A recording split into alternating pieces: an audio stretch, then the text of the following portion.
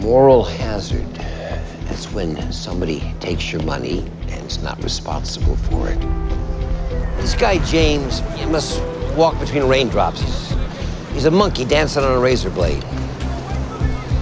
Not only did he start the rumors as able to get your bank for peanuts, the guy was trading for his own account on this locust fund. He was. He was.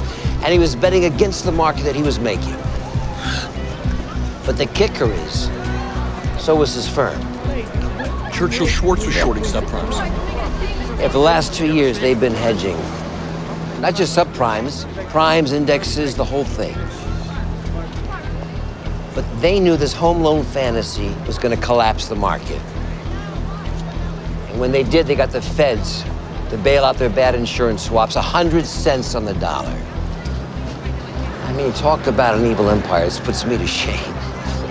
And I'm small time compared to these crooks. The system's insolvent. No one knows what to do next, except repeat the insanity till the next bubble blows. That'll be the one, the big one. We can still go after James on this. Just bring it all out. Easy, Trigger. Media is not going to get in the way of Churchill or the government. They want their profits just like the rest of us. It's unethical, but it's not illegal.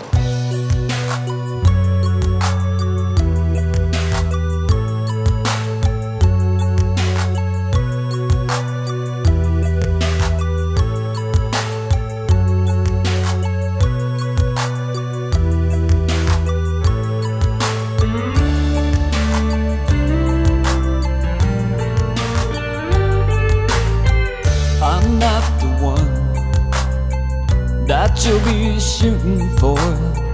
I'm not the one who's coming back for more.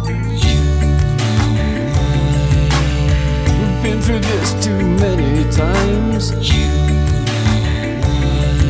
It's never clear as pantomime, going round and round, 'cause you can't get on your feet.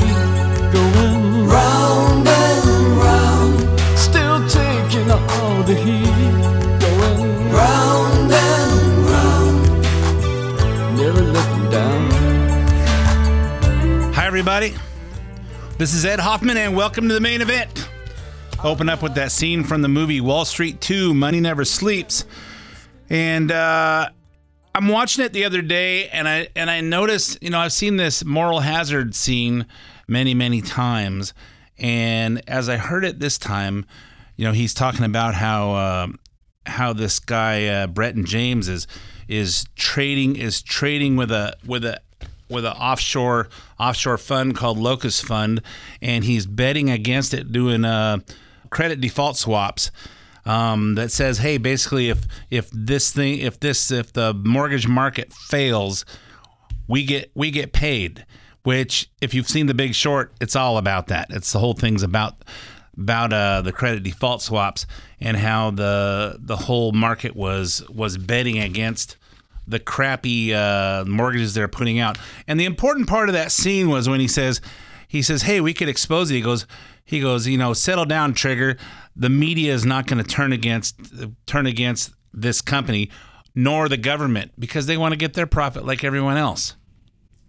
And that just made a light bulb turn on. And I said, you know what? These are the things that we don't notice the first time we watch a movie. And as we experience life and we start to see what's going on now, how the media, we see what's going on with Biden.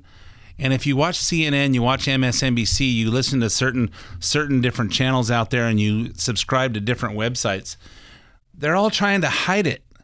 We see what's going on, but they're all trying to mask over it like Biden's still running the country, and Biden knows what's going on, and Biden doesn't have a cognitive problem, and all this stuff. The media is making sure that America stays stupid. We'll talk more about that later. That song was I'm Not the One by The Cars, and I just thought it was fitting. I'm not the one that you'll be shooting for. I'm not the one who's coming back for more. That's Biden. We know, and we're going to talk about that today as well, about how they're going to get Biden from running for president just as soon as he can do it without losing face. Well, we're going to talk about that and everything else that's going on this week. But first, before I go any further, let me introduce myself. For those who don't know me, my name's Ed Hoffman with United American Mortgage Corporation. If you're interested in getting involved in any of the fantastic opportunities that are real estate, and as the interest rates fall this year, and you see the Fed's going to drop rates 5 or 6 times this year, it'll probably start in May. Which is what most of the economists are thinking. They'll start dropping the rates in May, and then in June maybe they'll do maybe a quarter point in May and maybe a half point in June, and we'll see rates start to come down, which will directly affect all your credit cards, which will directly affect all your HELOCs, and will directly affect car loans. But will indirectly affect the mortgage rates as the market comes down, and say Biden will try to take credit for that, saying, "Look, I'm lowering the rates. The rates lower because we're in a recession, because the economy's crappy, and you'll see lots of people being laid off, and you'll see all kinds of problems coming up, and the Federal Reserve will try to influence the market by dropping the rates to inspire everybody to go buy houses and to help businesses expand with cheap money." And of course, that manipulation will create all kinds of problems later. And as Gordon Gekko said in that thing, hey, the system's insolvent and nobody knows what to do about it, other than just keep going on the cycle until the next big bubble burst. And that's where we are, folks. That's where we are. The government is corrupt. Everything about it is corrupt. And for those of us that didn't really think it could happen in the United States, that's where we are. So anyway, if you're interested in getting involved in any of those fantastic opportunities, you need financing, call me toll free at 855-640-2020. That's 855-640-2020. One last time, day or night, toll free, area code 855-640-2020.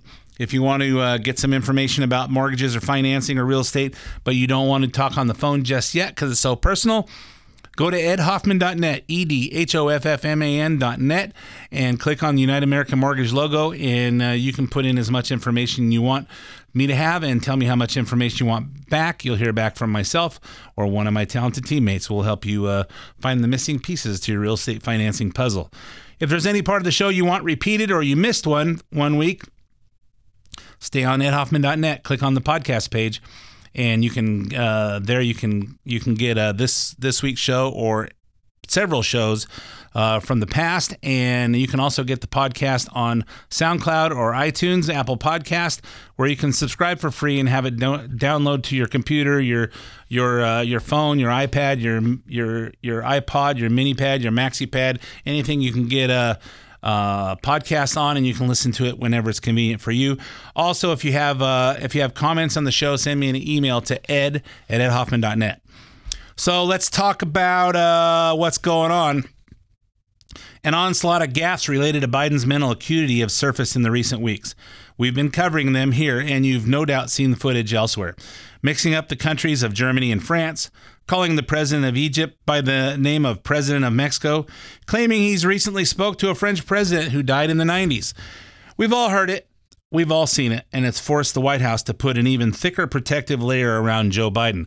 So at this point, figuratively speaking, Joe Biden has one of those sumo wrestler suits that looks like a big balloon, so no one can get close to him. Last week, it was announcing that he wouldn't do the traditional presidential Super Bowl interview for the second year in a row. He broke 20 years of tradition. This week, it was announcing that a cognitive test will not be part of his upcoming physical exam because he proves every day how he thinks and operates. Does the White House think that the idea of the president taking a cognition test, a cognitive test, as a part of this physical is a legitimate idea? The president proves every day how he operates, how he thinks, right? But by dealing with world leaders, by making really difficult decisions on behalf of the American people, whether it's domestic, whether it's national security. And so he shows it every day on how he thinks, how he operates. And so that is how the Dr. O'Connor sees it, and that's how I'm going to leave it. Yeah, he shows every day how he thinks and how he operates, and that's exactly why America wants a cognitive test. We see how he handles difficult choices and decisions. He doesn't make any. So now let's remember what we learned last week. The special counsel, Robert Hur, is not recommending criminal charges against Biden in the stolen classified documents case because, quote, Mr. Biden would likely present himself to the jury as he did during our interview of him, as a sympathetic, well-meaning elderly man with a poor memory. This little sentence has every Democrat and every liberal pundit saying, Robert Hur is not a doctor. You know, he shouldn't be commenting on his mental acuity. Well, he had to say something. Otherwise, why isn't he recommending prosecution on all the laws that he broke? You know, taking classified documents out of that secured space underneath the Capitol where senators and Congress people get to look at them.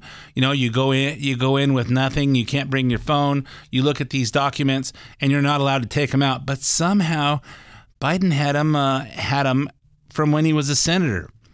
And they were unsecure in boxes that looked like they'd been through the rain, and they were open next to his Corvette. And of course, Biden came out and said, you know, my documents were all in locked or lockable filing cabinets, except those ones in the garage. Well, you know what? I closed the door in the garage. I don't just leave it open all the time. Yeah, exactly. I always close my garage except for when I don't. And I can remember one night I forgot to close my garage, and the next morning my son's bicycle was gone. That was a long time ago, but that's what things happen. You forget to close the garage door, and classified documents are right there to be had. So this week, 3 prominent House Republicans are pressing for the White House to sign off on the release of the deposition. Oversight Chair James Comer of Kentucky, Judiciary Chair Jim Jordan of Ohio, and Ways and Means Chair Jason Smith of Missouri sent Attorney General Merrick Garland a letter on Monday asking the Department of Justice to turn over the transcripts and recordings of Biden's interview with the special counsel, so they can then in turn turn them over to the Judiciary Committee, which is making the case for the Department of Justice treating Biden's alleged criminality different than Trump's alleged criminality. Their letter says, this Committee on Judiciary requires these documents for its ongoing oversight of the department's commitment to impartial justice and its handling of the investigation and prosecution of President Biden's presumptive opponent, Donald J. Trump, in the November 24 presidential election. Right now, unless Merrick Garland forces the Biden administration's hand, it's up to the White House as to whether we see those transcripts. Really? You know, what do we think the White House is going to do? Well, if we release those transcripts, or hopefully they have video of the conversation. If we release those, it's just going to make us look like Biden's an idiot. Biden's Mr. Magoo. He can't see, can't hear, can't think. And what do you think the White House is going to do about that? From the Hill on Wednesday, White House faces tough call on releasing special counsel transcript. The White House is weighing whether to release the transcript of President Biden's interview with special counsel Robert Hur, which could either diffuse concerns about Biden's age or add to them. The White House has left the door open to releasing the transcript once it's declassified, after issuing a fierce defense against what they described as gratuitous and politically motivated passages that characterize Biden as an elderly man with memory problems. What else could Robert Hur do? He broke the law. You either prosecute him or make an excuse why you're not going to prosecute him. Back to the article. One former White House aide said the transcript could provide a powerful tool to refute the narrative about his age and prove Hur was playing politics with the reports.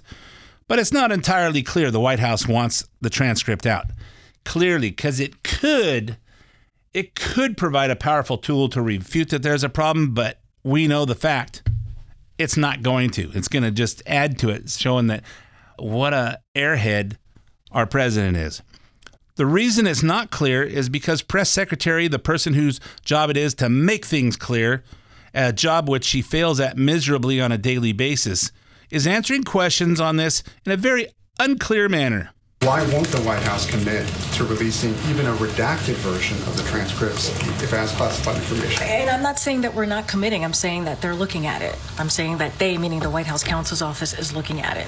I just don't have anything to share with you at this time. It is not a no and it is not a yes. It is, we are looking at this. There's processes, there's protocols, and they're looking through that. And she forgot to add, the Biden administration takes cognitive ability very seriously, and we're going to do everything we can to make sure that he doesn't be an airhead, and we're going to use the full force of the federal government to make sure that him being an airhead never happens again. So let's get to Biden's own words on his age and acuity. This is a question from Fox's Hillary Vaughn. Mr. President, in December, you told me that you believe there are many other Democrats who could defeat Donald Trump. So why does it have to be you now? What is your answer to that question? I'm the most qualified person in this country to be president of the United States and finish the job I started. Well, he's the most qualified person to be the president of the United States. Well, I don't think he's the most qualified person to be the president of the United States to save this country. But he's probably he's most qualified person to finish the job he started, which is destroying our country, letting enough foreigners into our country unvetted to where the Americans are the minority and we don't have control of anything. Well, there's plenty in his party who don't agree. Whether they'll say it publicly or not is another question. But how would that play out? Politico attempted to answer this question this week in a piece called Democrats Might Need a Plan B. Here's what it looks like. So far, Democrats have vigorously avoided any discussion of a Plan B for their presidential nominee. But special counsel Robert Hur's report may have forced their hand. Because of the procedural and political hurdles, it would not be easy to simply swap him out.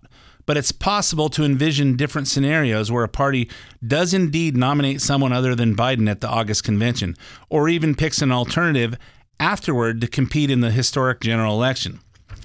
The piece makes it clear at this point it simply isn't possible for a white knight candidate to enter the race, because the filing deadlines for primary ballot access will have passed in all but 6 states by the end of this month.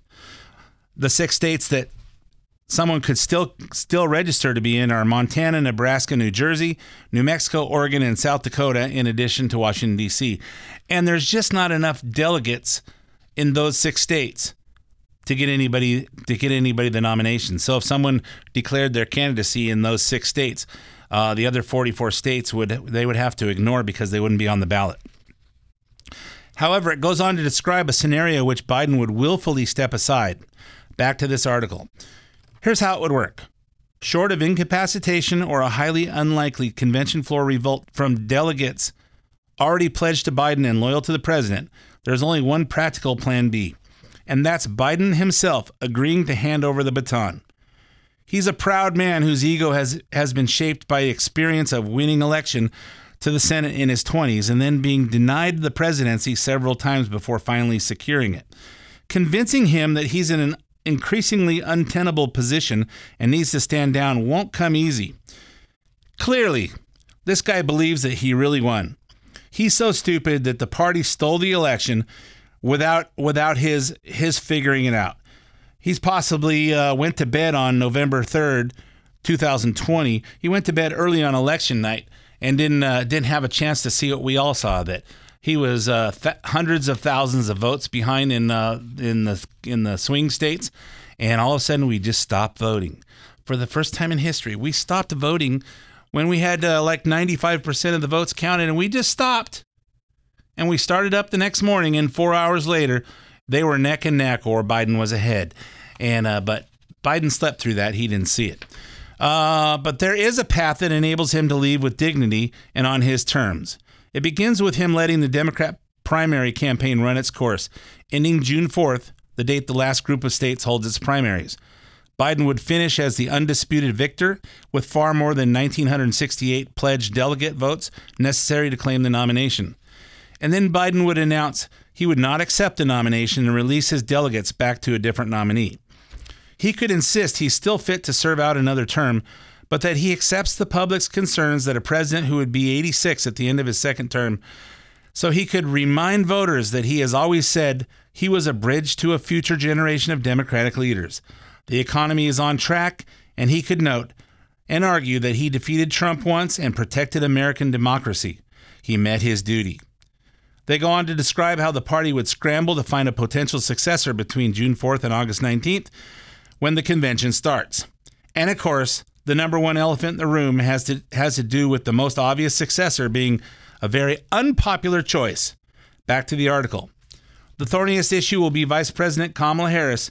Biden's delegates do not automatically attach to her in his absence. Her poor approval ratings and her performance in the 2020 primaries would not inspired confidence.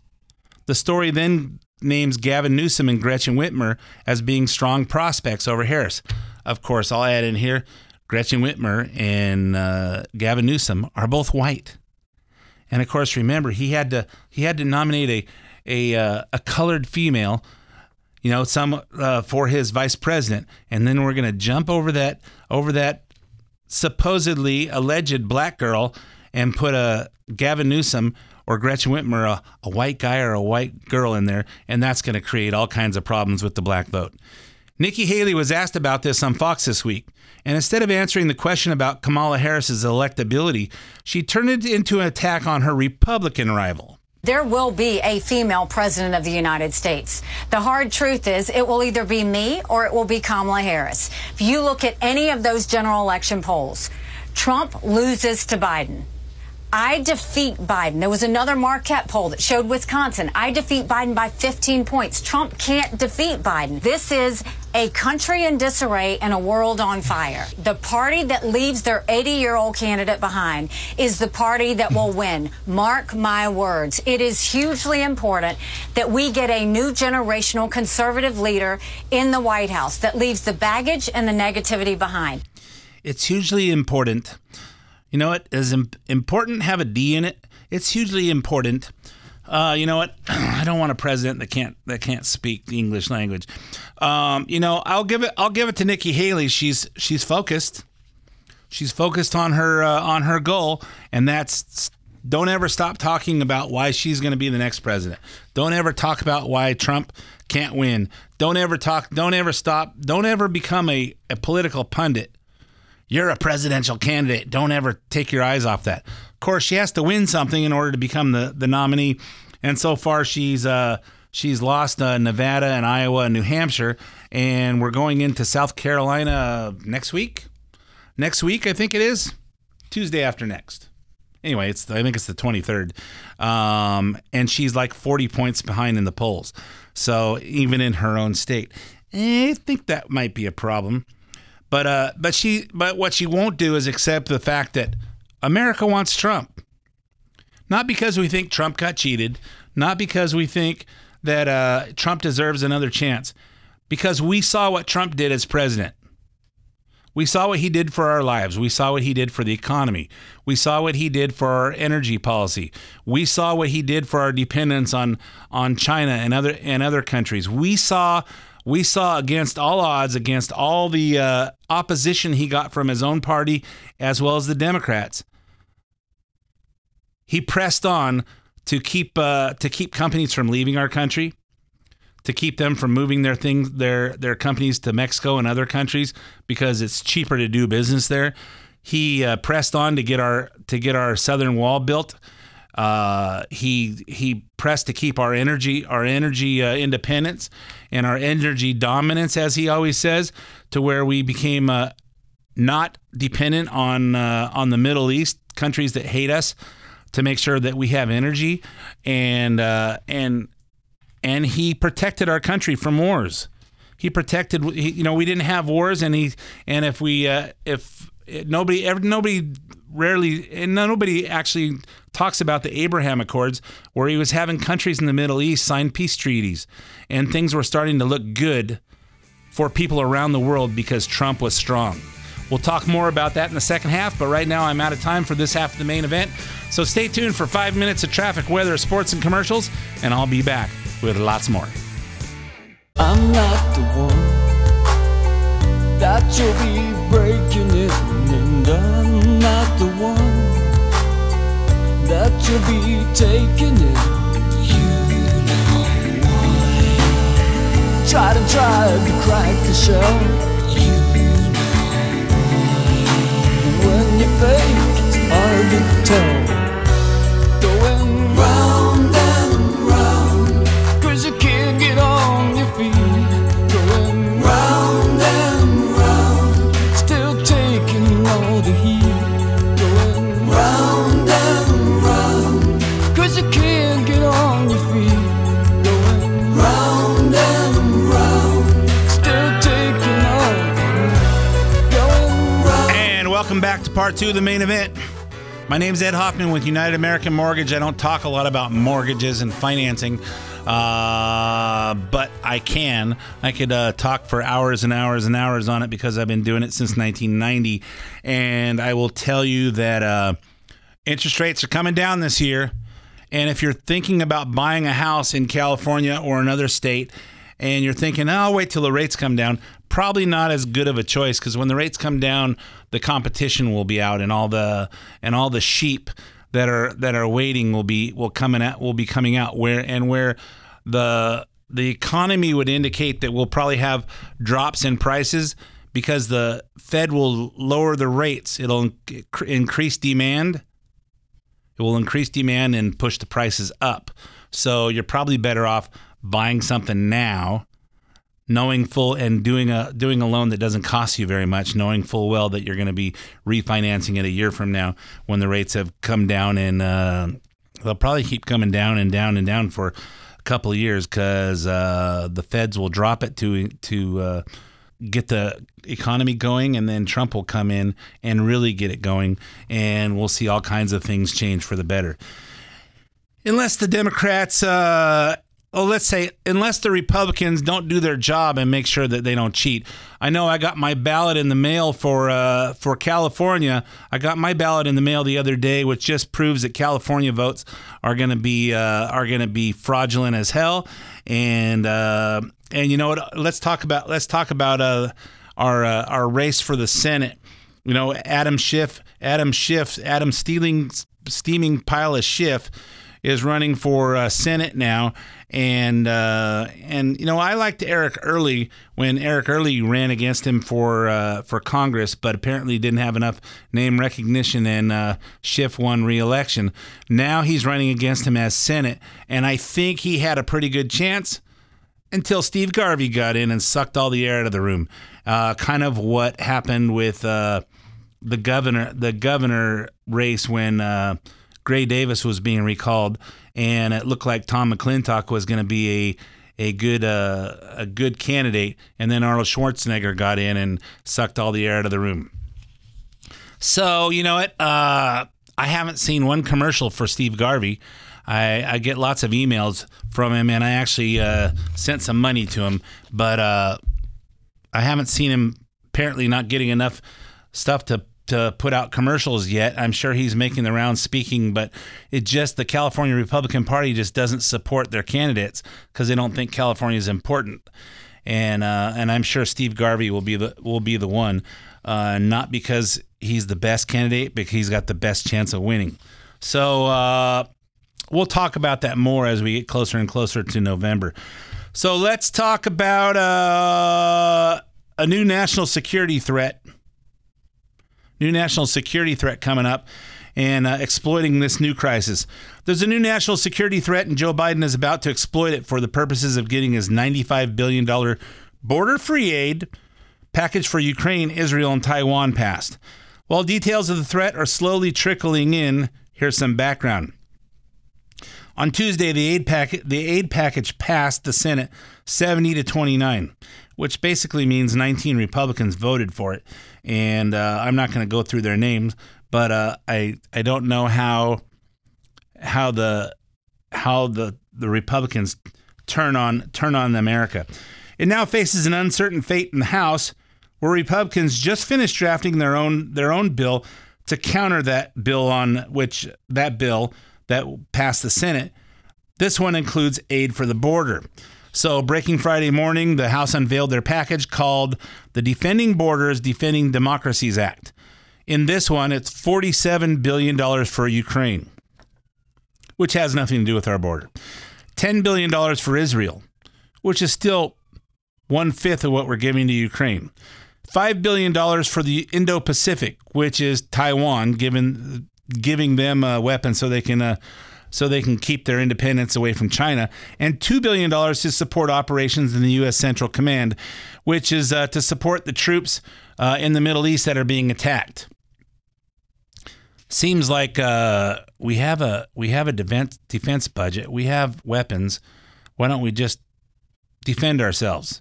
But for the Democrats, for the government, it's all about money. You know what? Hey, look at what we've done for America. What have you done? You spent money. No results, just money.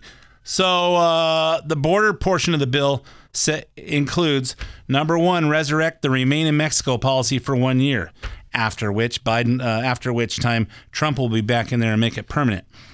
Require that Homeland Security suspends entry of inadmissible migrants at the border if it is necessary to achieve operational control of the border. My question is what's inadmissible migrants? And if it's necessary to achieve operational control, who makes that decision?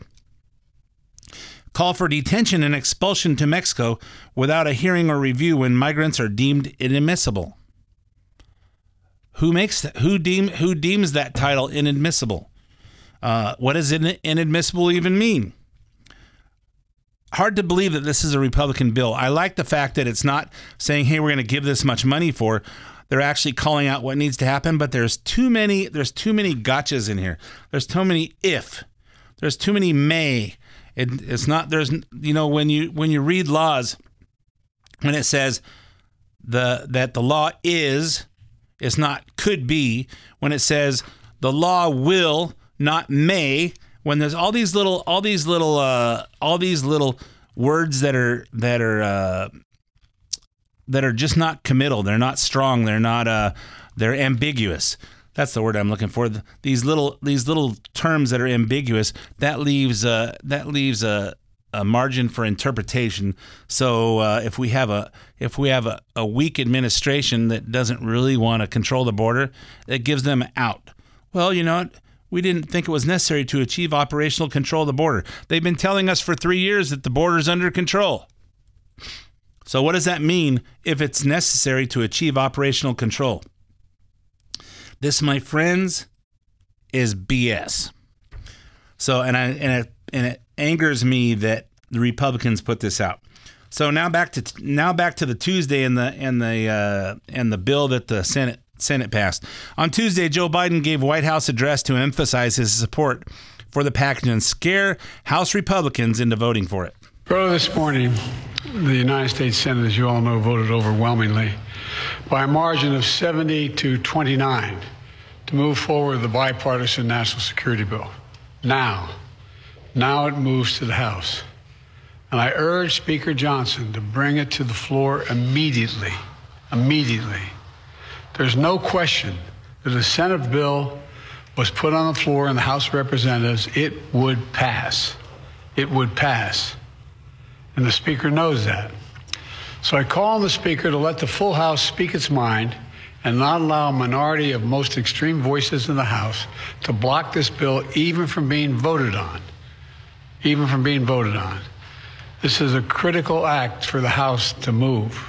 It needs to move. The bill provides urgent funding for Ukraine so it can keep defending itself against Putin's vicious onslaught. This bipartisan bill sends a clear message to Ukrainians and to our partners and to our allies around the world. America can be trusted.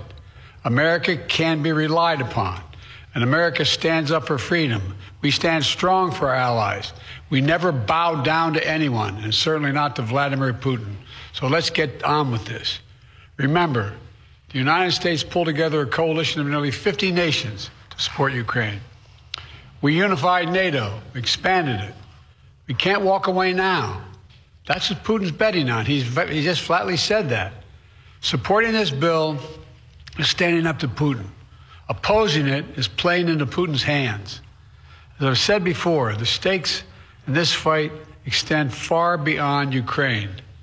If we don't stop Putin's appetite for power and control in Ukraine, he won't limit himself just to Ukraine. And the cost for America and our allies and partners is going to rise. For Republicans in Congress who think they can oppose funding for Ukraine and not be held accountable, history is watching. History is watching. History is watching. Yeah, apparently Biden had a few scratches in his record. You know, if we hadn't lifted the needle on that, he'd still be saying, history is watching, history is watching, history is watching, history is watching. You know, if you noticed, he said, it would pass, it would pass. You know, even for being voted on, it needs to move. It needs to move. He's got a few little scratches there. He keeps repeating himself. And you know what? The bottom line is the Republicans are more concerned with our border. You know, it's all evidence to the contrary based on this bill they came up with. But, you know, the Republicans in the House don't want to vote for this because we're more concerned with our border than the border of Ukraine. And, of course, Biden is just trying to scare the crap out of everybody to make sure that, you know, to guilt everybody into voting yes. Biden also addressed some remarks by Trump. So let's hear those next. At a rally on February 10th, Trump said this regarding NATO members who want protection from the United States, whether or not they follow NATO rules on defense spending. NATO wants its member nations to spend 2% of their GDP on defense. And he's quoting a conversation he had while he was president. But there are countries that don't always do this, don't always do the 2%. Trump was recalling a conversation about it with a large NATO member when he was president. One of the presidents of a big country stood up and said, well, sir, if we don't pay and we're attacked by Russia, will you protect us? No, I would not protect you. In fact, I would encourage them to do whatever the hell they want. You got to pay.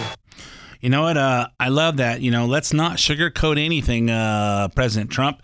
Let's just say it like it is because that's the easiest way that people understand it.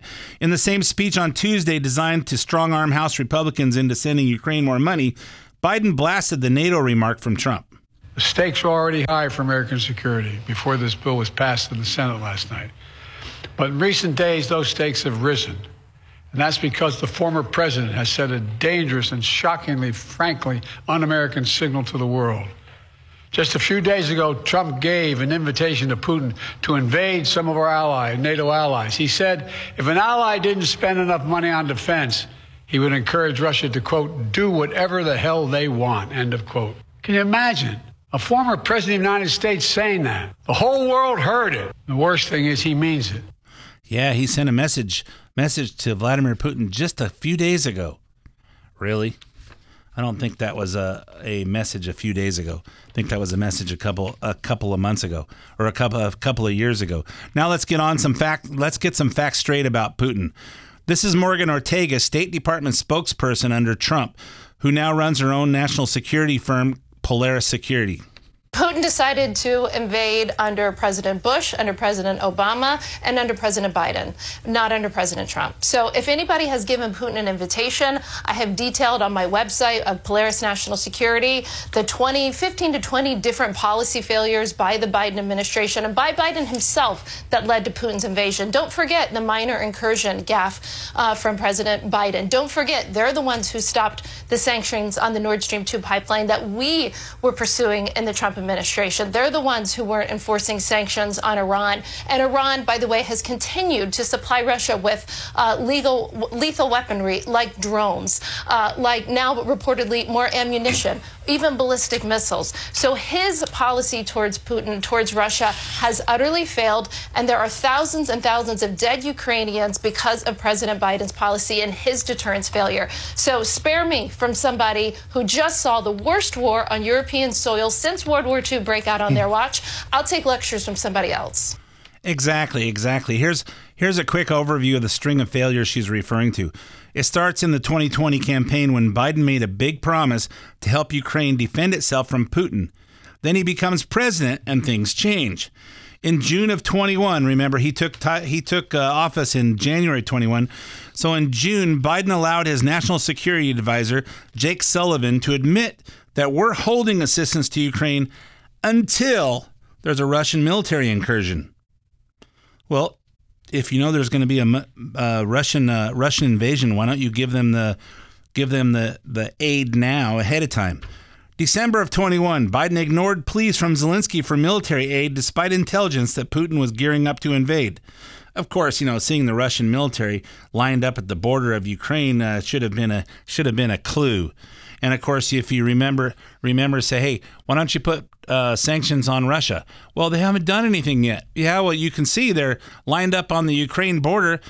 What do they have to do first? I got to go kill 50 or 100,000 Ukrainians before we're going to actually tell Russia to back off. Trump would have said, "Hey, I see what you're doing. Back the hell off. We're putting these sanctions on you till you back off." And before the thing starts, he would have made it tough on Russia. January of 22, Biden's infamous minor incursion remark. Another invitation to Putin to invade when he said, well, if they just commit a minor incursion, there won't be any major retaliation. So basically, hey, you know what? If you just do a minor incursion, we're not going to do anything. What's a minor incursion? That's another ambiguous term. Well, if you don't kill more than 10 people, then that's okay. Or if you don't kill more than 50,000 people, that's okay. What is a minor incursion? But he made that speech and said he's not going to do anything if it's a minor incursion. And now 2 years into the war, Putin is more empowered than ever. A new crisis just emerged this week, and it has nothing to do with Donald Trump. Is it a real crisis? Who knows? We're not even sure about that. And you would think we would be hearing about this from the president.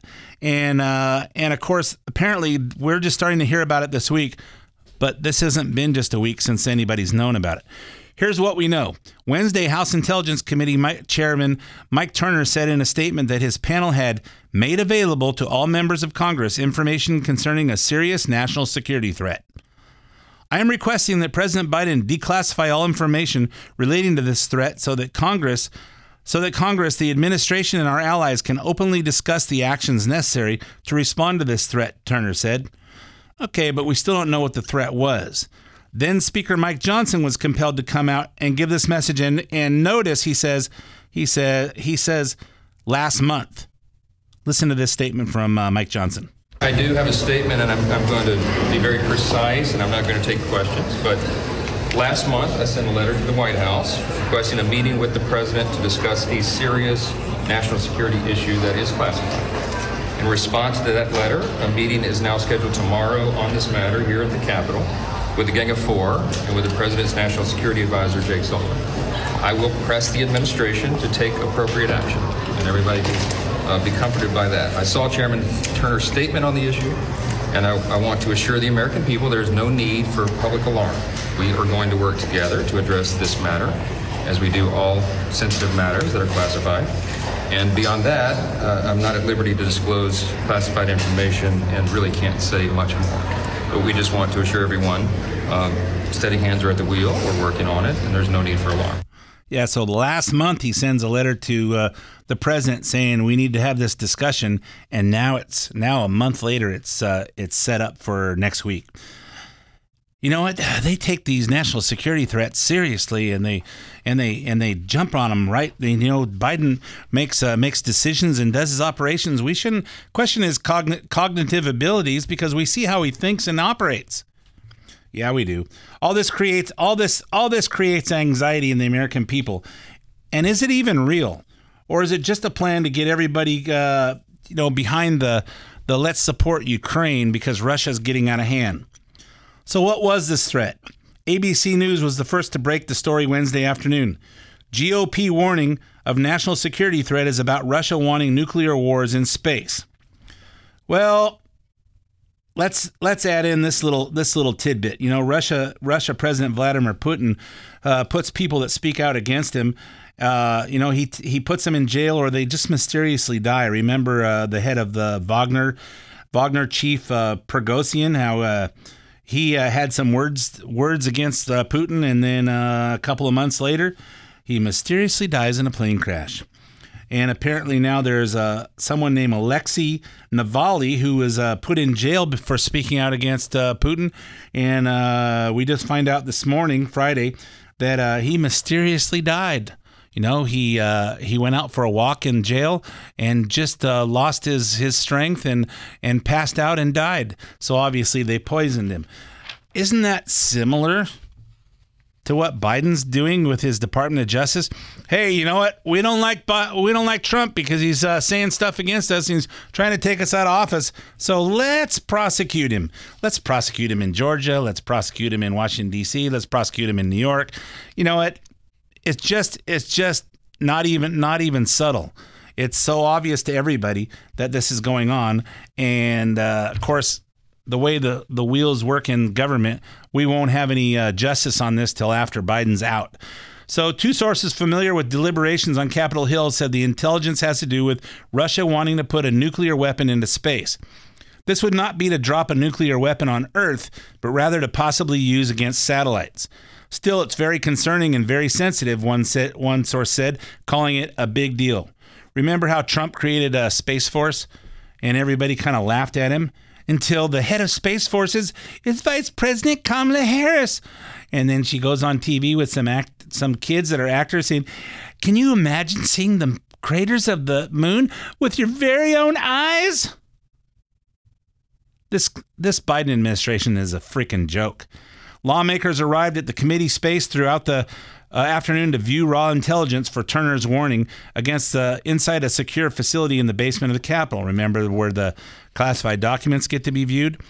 None of this activity sat well with Jake Sullivan, who told reporters this at Wednesday's press briefing. What can you say about the threat and what the administration plans to do? So first, I reached out earlier this week to the Gang of Eight to offer myself up for a personal briefing to the Gang of Eight. And in fact, we scheduled a briefing for the 4 House members of the Gang of Eight tomorrow. That's been on the books. So I am a bit surprised that Congressman Turner came out publicly today in advance of a meeting on the books for me to go sit with him alongside our intelligence and defense professionals tomorrow. This administration has gone further and in more creative, more strategic ways dealt with the declassification of intelligence in the national interest of the United States than any administration in history. So you definitely are not going to find an unwillingness to do that when it's in our national security interest to do so. Are you aware that there is an emerging serious threat here that he's referring to? Again, I'll just say that I personally reached out to the Gang of Eight. It is highly unusual, in fact, for the National Security Advisor to do that. I did that to set up a meeting. The Senate's not here. The 4 House members have agreed to that meeting. This is well before Congressman Turner came out today. We'll have that conversation tomorrow. I'm not going to say anything further. Yeah, do you feel confident? Here's Republican Mike Waltz of Florida. The issue is very serious. It is very grave. This is so serious, we need to make all members of Congress aware of it. Number one, and then number two, that eventually protecting sources and methods, we're calling on the administration to make the American people and the world aware of it. So I'm glad that the administration's coming over to talk to our leadership tomorrow. Right. But the letters are classified, but he has sent repeated letters to the administration asking that we deal with this situation. So tomorrow's meeting needs to not be a discussion. We want to know what the hell the administration is going to do about it. Yeah, they're gonna make decisions and show us how Biden operates. You think it's weird that we're not hearing anything from the president on this? We're hearing it from Congress people and various people stepping up to the mic. We're not hearing anything from the president. And if this is something that wasn't supposed to get out, it shouldn't have got out. And of course, this started a month ago, and nothing's been done, and the president hasn't engaged in that. Do you think does that install confidence in you? Does it make you feel proud to have a president who's representing us? We have the strongest military in the world, but we just don't have the guts to use it. We have the best intelligence in the world. We just don't use any of it. We put the most incompetent president with the most incompetent but the most diverse cabinet ever. It's not a question of making sure that people that are in these cabinet positions have competence to actually carry out their duties. It's more important that we have enough black people and white people and Asian people and gay people and transgender people. We want to make sure that we don't leave any group out. I just assume as an American, as a taxpayer, that, hey, put the best and brightest in every position. I don't care what color they are or what gender they are. Just put the smartest people in there and protect our country. Hey, anyway, I'm all out of time for this episode of The Main Event. So, again, my name's Ed Hoffman. Thanks for listening, and I'll be back again with you next week.